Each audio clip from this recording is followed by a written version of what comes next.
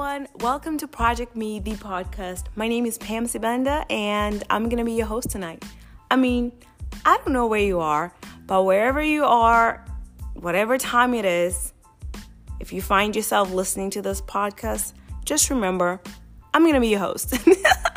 Well, okay, really, I don't know why I'm choosing to assert myself right now. It's not even necessary, but bottom line, it's about 11:06 p.m. and I was about to head to bed, but I just wanted to get this thought out real quick. And this is specifically to all my single ladies. But before I go any further, if you want to learn a little bit more about this podcast, be sure to check out the trailer because I talk a little bit more about what this platform is about, which is essentially a platform where we love to look at things through God's perspective. And so God's perspective is a big deal, and we value that here in this community. But needless to say, there's some things I need to get off my chest tonight. If you saw my IGTV, you kind of know where I'm going with this. So I'm ready to talk. I just want to get this off my chest and talk with you properly like a grown woman, because I kind of went off a little bit on my Instagram, but it's all good. Let's talk. It's going to be good. We're going to be adults about it, but we need to talk. Ladies, let's talk.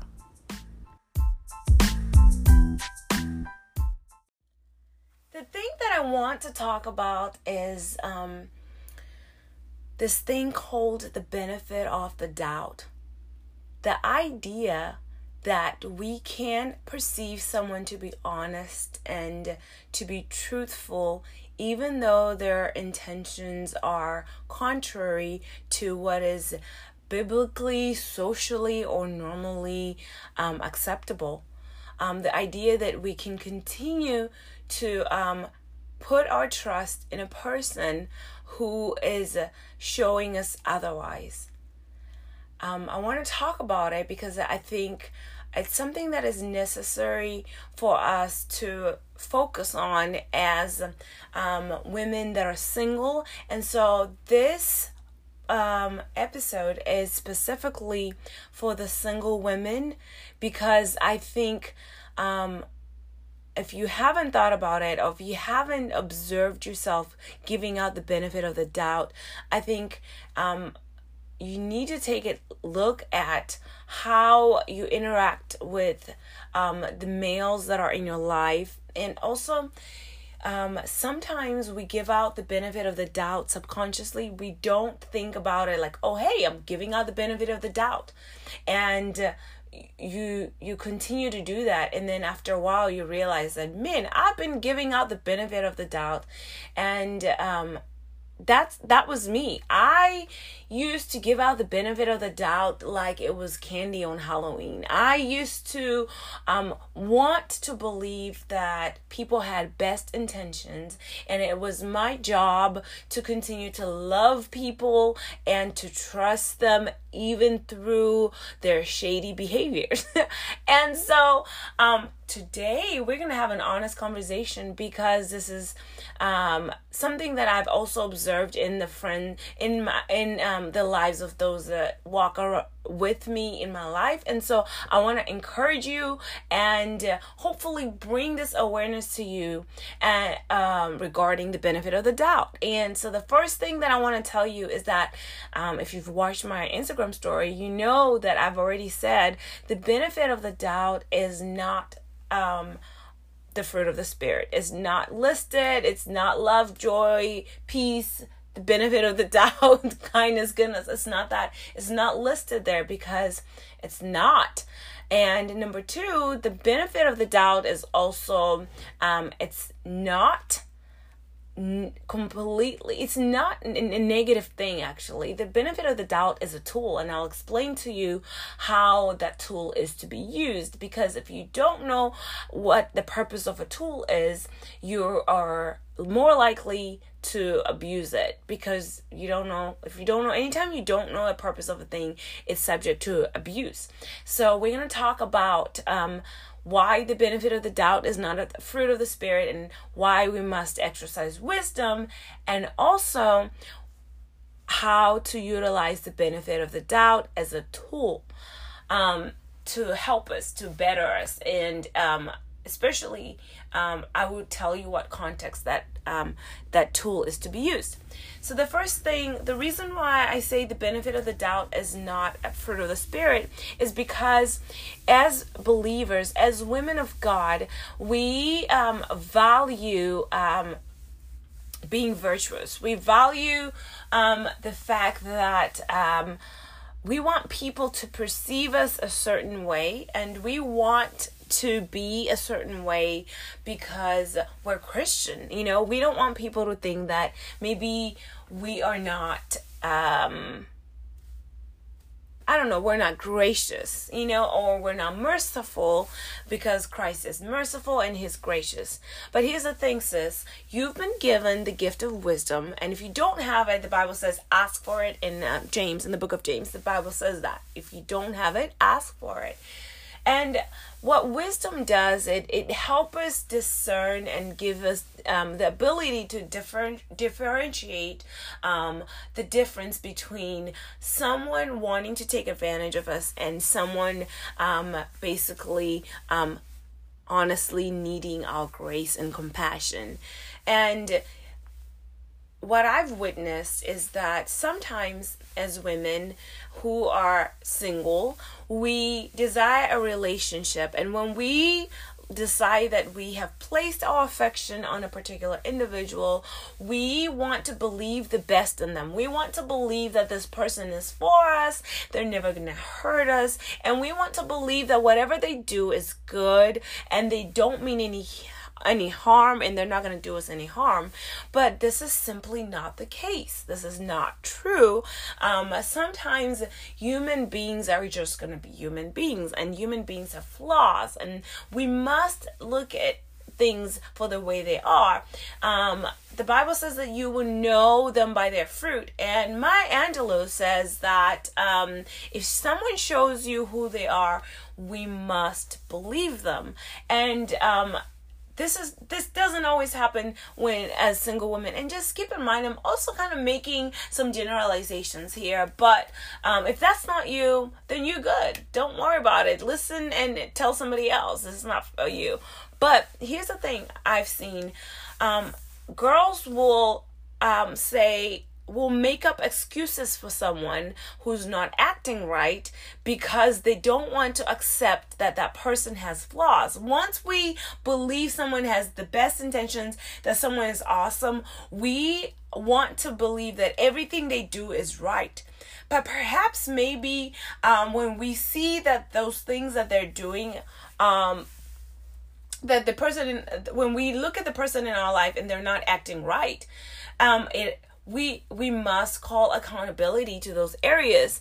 But instead of doing that, we say, oh, he doesn't text me back because he doesn't want to bother me. He's not texting me back because he's trying to protect my heart, or he wants me to focus on my weekend, and he doesn't want to say hello and interrupt my thoughts. I don't know. We make up a lot of excuses, but what we need to do is to look at people for who they are and see and ask ourselves, if this person pursues me and doesn't change from what the behavior they're exhibiting at this moment, am I going to be okay with that? Is this how I want to be treated? And if the answer is no, it's a no, then we must be comfortable with moving on and not continuing to carry these people in our hearts. And I think that when we do that, we're empowering the person to continue to act a certain way, because we're showing them that, hey, this behavior that you're exhibiting is okay because I don't matter, because I don't know my value, but whatever you put out, I'm going to accept, because I'm not sure that I'm deserving of something better. I'm not sure that I'm worthy of something more. I'm worthy of being valued and being treasured as a woman of God that I am. So when we accept people and let them violate whatever we deem to be the right way to be treated, then we are only empowering those people to continue to treat us that way. So the second thing that I was going to tell you is that I actually don't think the benefit of the doubt is a bad thing. I think it's a tool, because now for a while, when I realized that I was giving out the benefit of the doubt way too much, way more than necessary, I began to resent that. Anytime I gave someone the benefit of the doubt, I would get so angry at myself, like, why did I do that? Why did I show them grace? Why was I so kind about it? And so I began to resent that. And I'm like, why do I always do that? And so I realized now that I'm married, I realized that the benefit of the doubt is a tool. It's a tool that I've needed to develop. It's a tool that I've needed to have for marriage. Because if you read in 1 Corinthians 13, you realize that I'm going to just actually read for you. Love, in verse 4, it says, love suffers long and is kind. Love does not envy. Love does not parade itself. It's not puffed up, does not behave rudely, does not seek its own, is not provoked, thinks no evil, does not rejoice in iniquity, but rejoices in truth. So verse 7, here's where the benefit of the doubt comes in. 1 Corinthians 13 verse 7 says, love bears all things. It believes all things, hopes all things, and endures all things. According to that verse, love is actually kind of naive. It believes all things, and it hopes in all things, and it endures all things.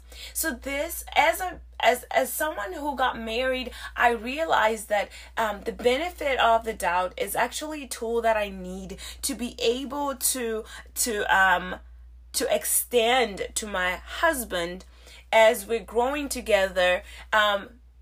Because what happens is, in marriage, there are times that you will hurt each other because you don't understand each other, because maybe you have different upbringing, right? And so you need to be able to have the benefit of the doubt, to believe that, hey, this person has hurt my emotions in this area of my life, but I'm choosing to believe that their intentions were good, their intentions were right, and their intentions were honest, because we have covenant.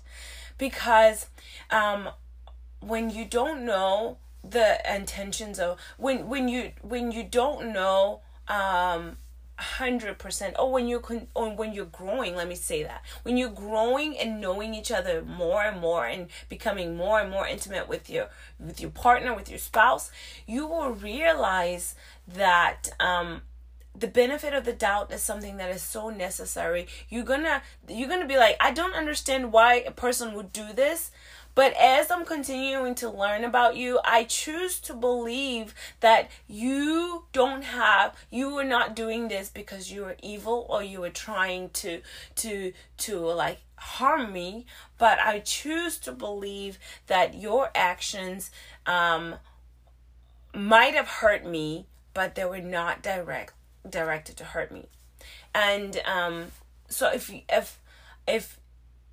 you give out the benefit of the doubt now to people that you're not in covenant with, if you spend your time just believing every person, every guy that comes your way, and giving out your heart and being heartbroken, what happens is you wear out that tool that you're going to need for marriage. You're going to need the benefit of the doubt, because your spouse is going to do some things that are going to make you mad. And you're going to have the benefit of the doubt to forgive them, to say, hey, I know you love me, and I choose to believe that you did not do this to ruin my life.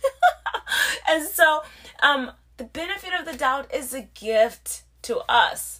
And is a tool that we're going to need to protect and preserve to give to a spouse. If you get in the habit of giving out the benefit of the doubt and you get in marriage and you're already bankrupt in the area of the benefit of the doubt, when your partner does something, you're just going to be resentful and think that everything they do is going to hurt you because you have given out too much of the benefit of the doubt. And so you don't even think that perhaps your partner had good intentions. They just hurt you because they haven't learned how to communicate certain things in their lives.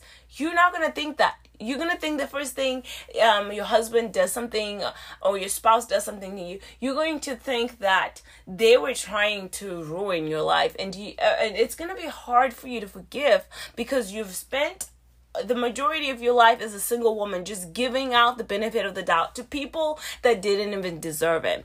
So what I want to encourage you to do is to use wisdom as you're giving out the benefit of the doubt and say, hey, Lord, should I trust this person's intentions? Even though they hurt me this way, even though they're acting this way, Lord, what is the heart behind that? Because we need the Holy Spirit to be able to give us discernment. I'm not saying you need to go and be evil to every person who might not be acting consistent to who they say they are, but I'm just saying be wise, be open to really seeing people for who they are and asking the Holy Spirit the meaning of what you're seeing before you just hand out the benefit of the doubt. You're going to need this benefit of the doubt. So it's important for you to preserve this tool and use it sparingly or as the Lord leads you. So just again, two things to remember is that the benefit of the doubt is not it's not the fruit of the Spirit. And so you need discernment and you need the Holy Spirit to guide you into knowing how to interact with people. But stop believing that everyone, that people that are acting a certain way, they have the best intentions, because sometimes people genuinely don't have best intentions for you. And number two, the benefit of the doubt is a tool, and you're going to need that tool for marriage, because there's a lot of forgiveness that needs to happen in marriage. There's a lot of believing that your partner did not mean to hurt you, but they may, they are growing in certain areas and you're also growing, and you're going to need your partner to give you the benefit of the doubt and not believe that because you didn't do certain things, you're an evil person.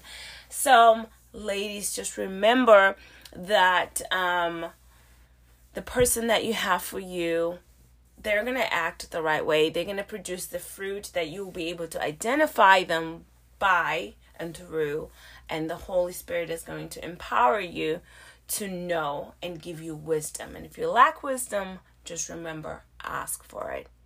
All right, ladies, that's my little rant for tonight. Hopefully, this shed some light in some areas in your life. And as you're inviting people into your life in 2021, or the years to come, you will remember this conversation. If you love this episode, don't forget to subscribe, share it on your social media, and let's keep in touch. See you next time.